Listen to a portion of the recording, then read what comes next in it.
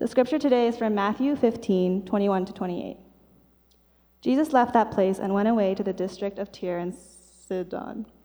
Just then a Canaanite woman from that region came out and started shouting, "Have mercy on me, Lord, Son of David. My daughter is tormented by a demon." But he did not answer her at all. And his disciples came and urged him, saying, "Send her away, for she keeps shouting after us." He answered, "I was sent only to the lost sheep of the house of Israel."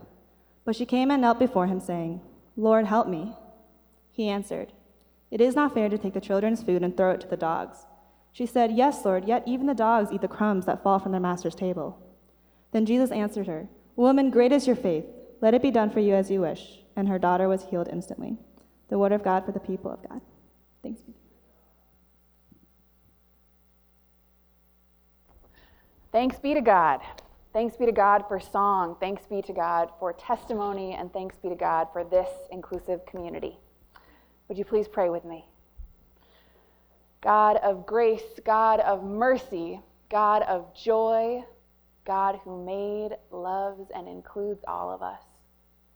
Please be with us today, holding us in your heart, telling us of your love, and help us in our hearts and our minds and our words to be your people, to know that we are your children, and to live like all of us matter.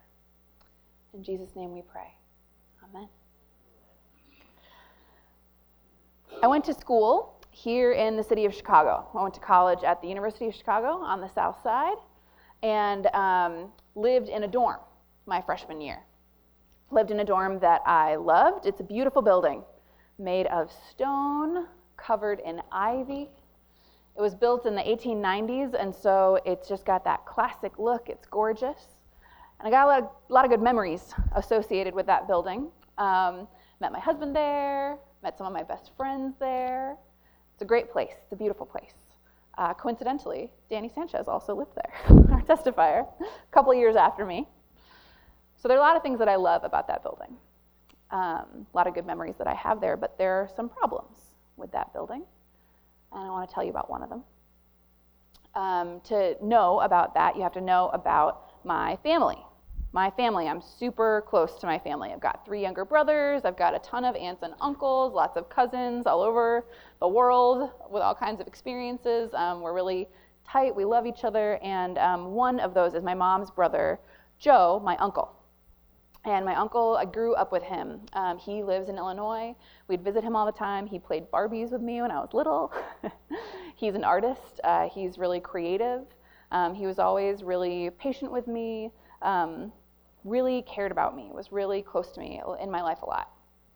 Another thing about Joe is that he had a medical issue, a hospital error when he was a baby, and so he has a seizure disorder because of some oxygen deprivation that he experienced. And so he regularly has seizures, and those seizures have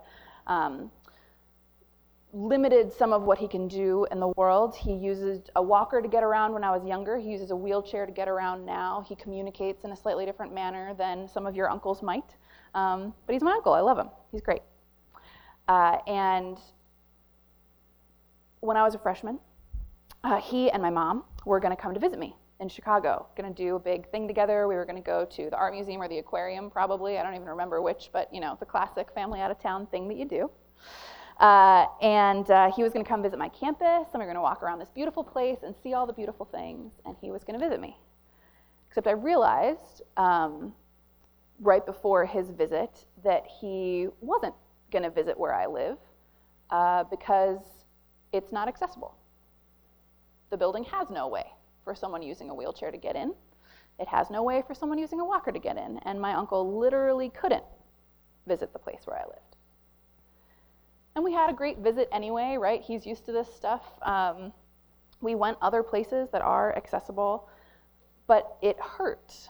I think it hurt him and it hurt me that wasn't possible.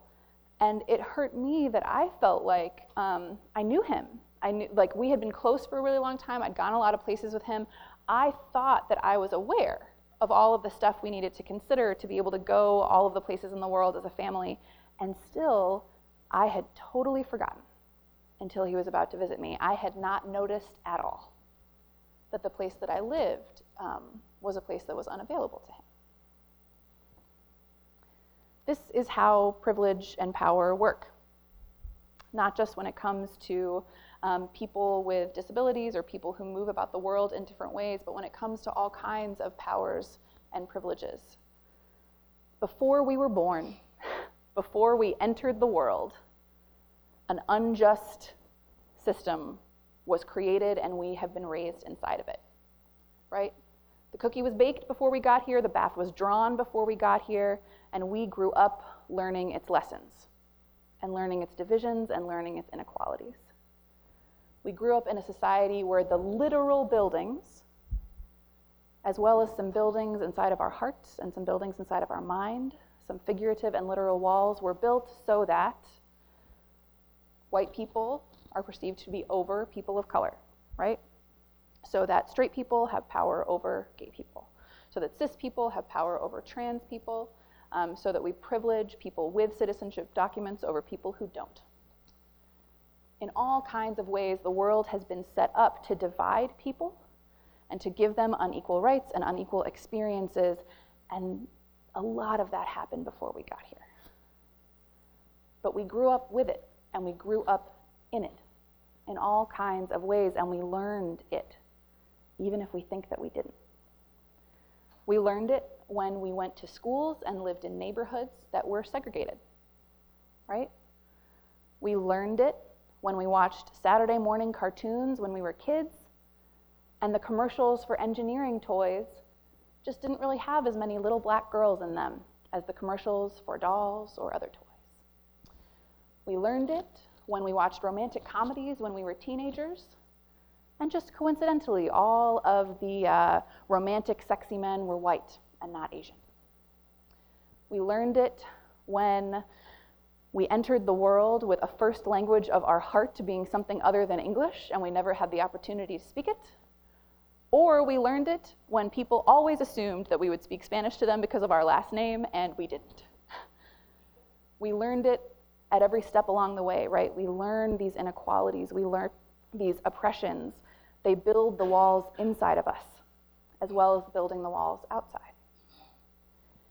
Some of us feel really uncomfortable about that. A lot of people in the world, that makes them upset, it makes them angry, it makes us frustrated, because we've also been taught to feel guilt and shame about almost everything, especially our identities. And so facing up to the fact that we might have inside of us some bias, we might have inside of us some prejudice, we might participate in some ways in systems that hurt people, makes us feel more of that shame and more of that guilt, and we don't want any part of it, right?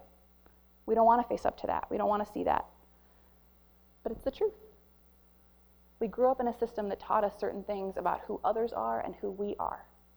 The option is not neutral or be racist. The option is the world has taught you some things. You're going to have to take them apart from the inside out. The world has taught us how to perceive people when we read all of our young adult novels, and all of them, right, had people feeling their first crushes on people of a different gender and not people of the same, and we never saw ourselves in them. The world has taught us, and so we need to unlearn some stuff. And that's not a reflection on us being terrible. It's a reflection on us being human and being part of a broken, flawed, and sinful system that has taught us about who we are and who others are.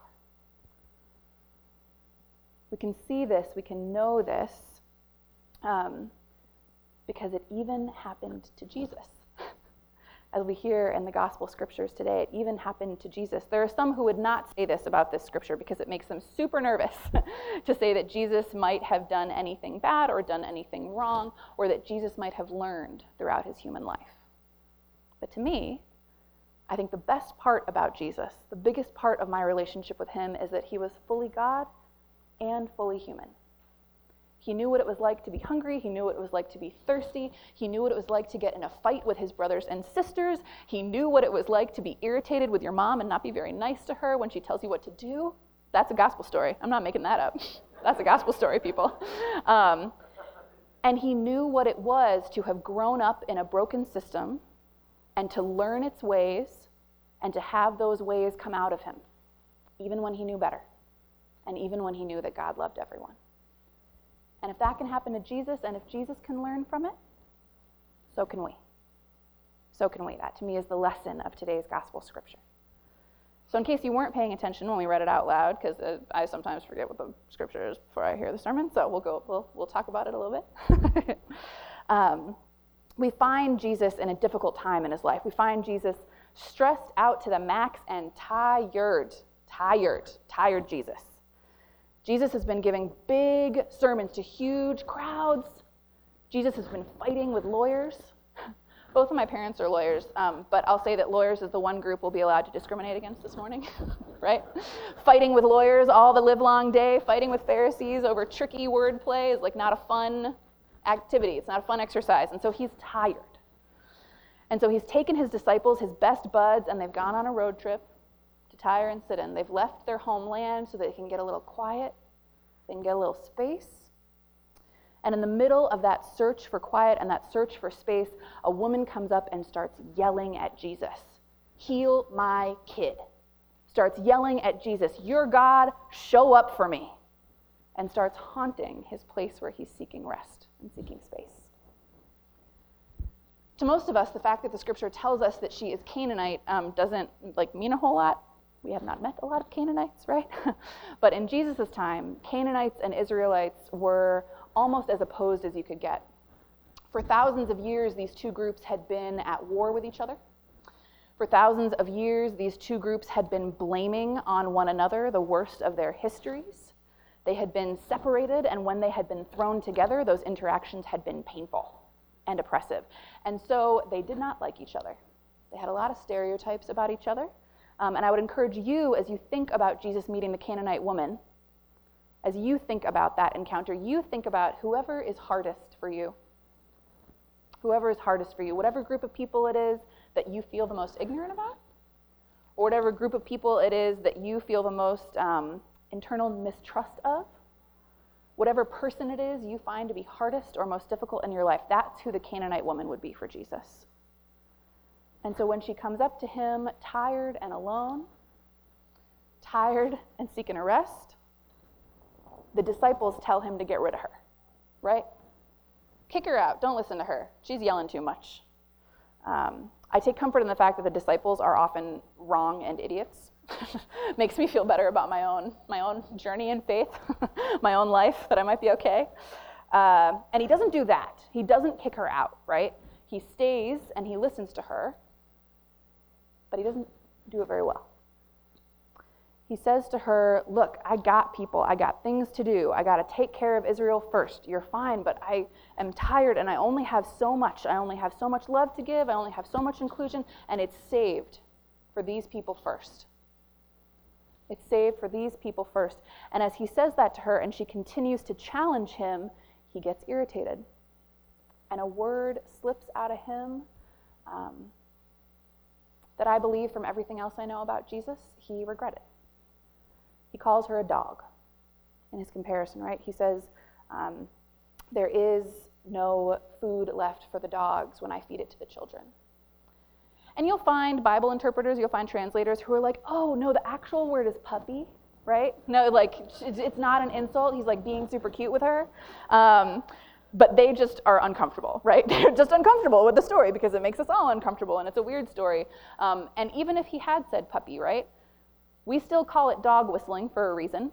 We know when someone says a word that seems innocuous, but we know what they mean. We know when they're really saying, oh, your people, they aren't good enough. Oh, your people, I'm uncomfortable with them. We know. And she knew. She knew. The dog came out of his mouth because of all of his associations with Canaanites, all that stuff living inside him, all those walls living in his brain and his heart that had taken up residence there through growing up in that society. She knew. And instead of going away, she stands in her humanity. She stands in her belief that Jesus is who he says he is, even when he isn't right in front of her. And she says, okay, God, okay, you say there's not enough. Well, in my house, the dogs and the kids both get fed. That's how generous I am. How about in your house? How about in your house? In my house, everybody gets something. How about in your house? Because what you have said before is that your house is for everyone. What you have said before is that your house is a generous one that has enough for all and where everyone is welcome in. Is that true or is it not? It says that she kneels before him, and some see that as supplication, but I see the people who stand in the way of those who would tell them what to do. He can't move because she has made her place. She has rooted herself to the earth, and she has said, I am a person. I am not a dog. I am full, and you will see me. And to his credit, although I wish he would apologize, maybe he did later. That's how I choose to imagine it. Jesus does. Jesus sees her standing in his way, and he says, you are a woman of great faith. Your faith is so strong. Your faith is so big. Your faith in the mission and ministry of inclusion that God has given me is so wide that you held on to it even when I forgot. Even when the walls of society that had built themselves in my heart and in my mind and in my habits made me say something that is not of the mission and ministry I wish in the world, you reminded me when I forgot, you are of great faith and your daughter is healed. This translation, and many say in the story, that what she wants her daughter to be healed of is demon possession, right? A common way that sickness was talked about, but there's a translation I love which says, oh, Jesus, help heal my daughter, she is demonized. And that's what she demands of her relationship with God, that the demonization she and her daughter have experienced at the hands of the world would be got rid of. That the world would no longer call her not human, but the world would see her for what she is in her fullness of God's creation. If Jesus can learn that, if Jesus can make mistakes, so can we. It's not something to be scared of facing. It's not something to be scared of changing. We can learn.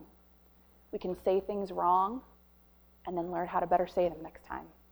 We can do things wrong and learn how to do them better next time, but it will only happen if we face the reality of the world and if we listen to what people tell us about their experiences, to what people tell us about their lives, if we listen and we take them seriously and believe what they say about how the world works. It is in the nature of being a diverse community that each one of us has a different experience of the world, and no one of us can understand everything that's going on.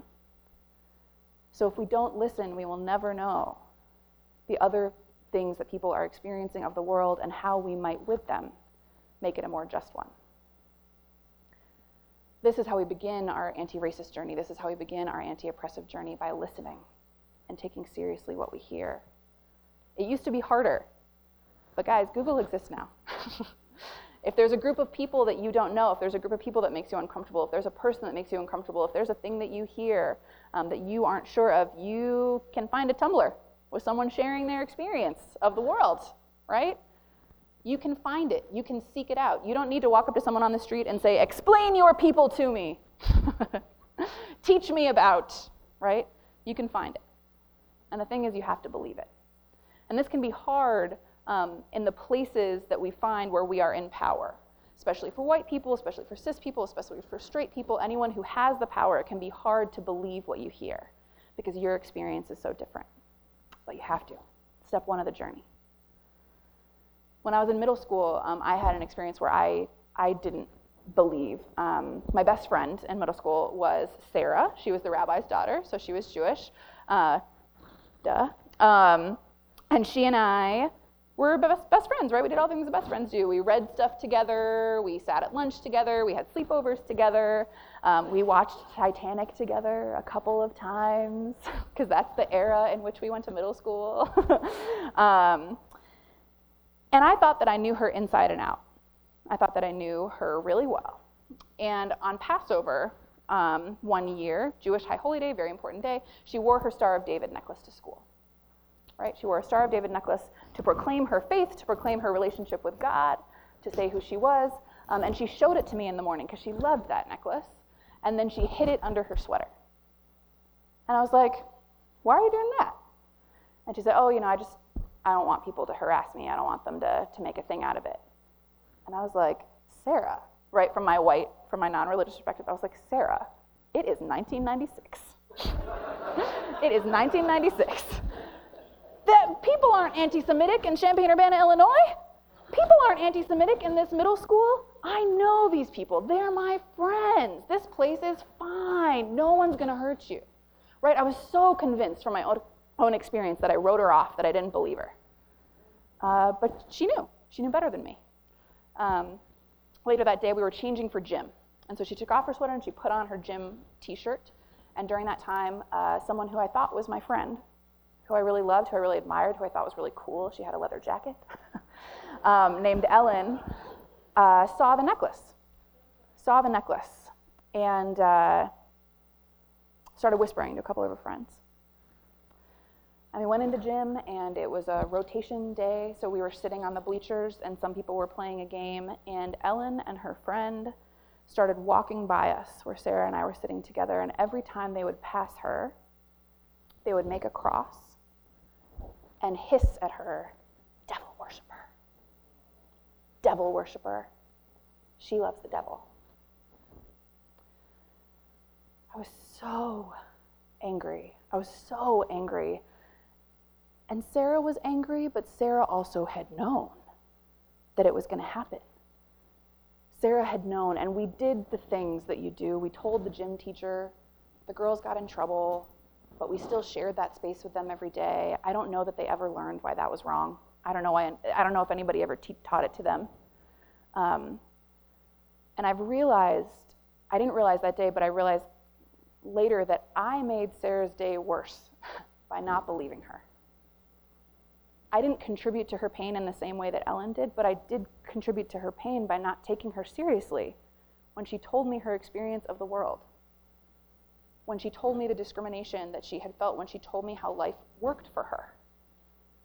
We all do that when we don't believe, when we don't take people seriously, when we pretend that the world is a better thing than it is, when we force people to minimize their experiences, when they tell us about a microaggression and we say that's not a big deal. We contribute to their pain because we aren't believing them. We aren't believing their experiences just because they might be different from our own. So we have to listen. So we have to learn. And in learning, we will find things inside ourselves that we don't like, and we will find things outside of ourselves that we don't like. But the good news is that Jesus will meet us there, because Jesus has been there too. Jesus has learned, and more importantly, Jesus has been a person who was oppressed and who was discriminated against, who knew the pain of interpersonal discrimination, who knew the pain of betrayal, and who knew the pain of an empire and a power and a principality set up against him. He knew. He knew, and he found joy and resilience. He knew, and he still welcomed Gentiles into the community, the people who had hurt him. We will find that kind of kingdom where we can live and tear apart the walls of the school system and the government system and the education system, and the walls of our hearts and the walls of our souls and the walls of our minds, not when we pretend that they aren't there, but when we face them head on and ask for help in taking them apart brick by brick. We will mess up, and Jesus will love us. We will be hurt, and Jesus will love us. We will apologize, and Jesus will love us. And one day, whether it is in our lifetime or not, we will live into a kingdom where all feel seen, where all are believed and heard, and where all can live together with no walls to separate and to divide us. It is this world that we love and that we look for, and that we ask Jesus to help us enter. Amen.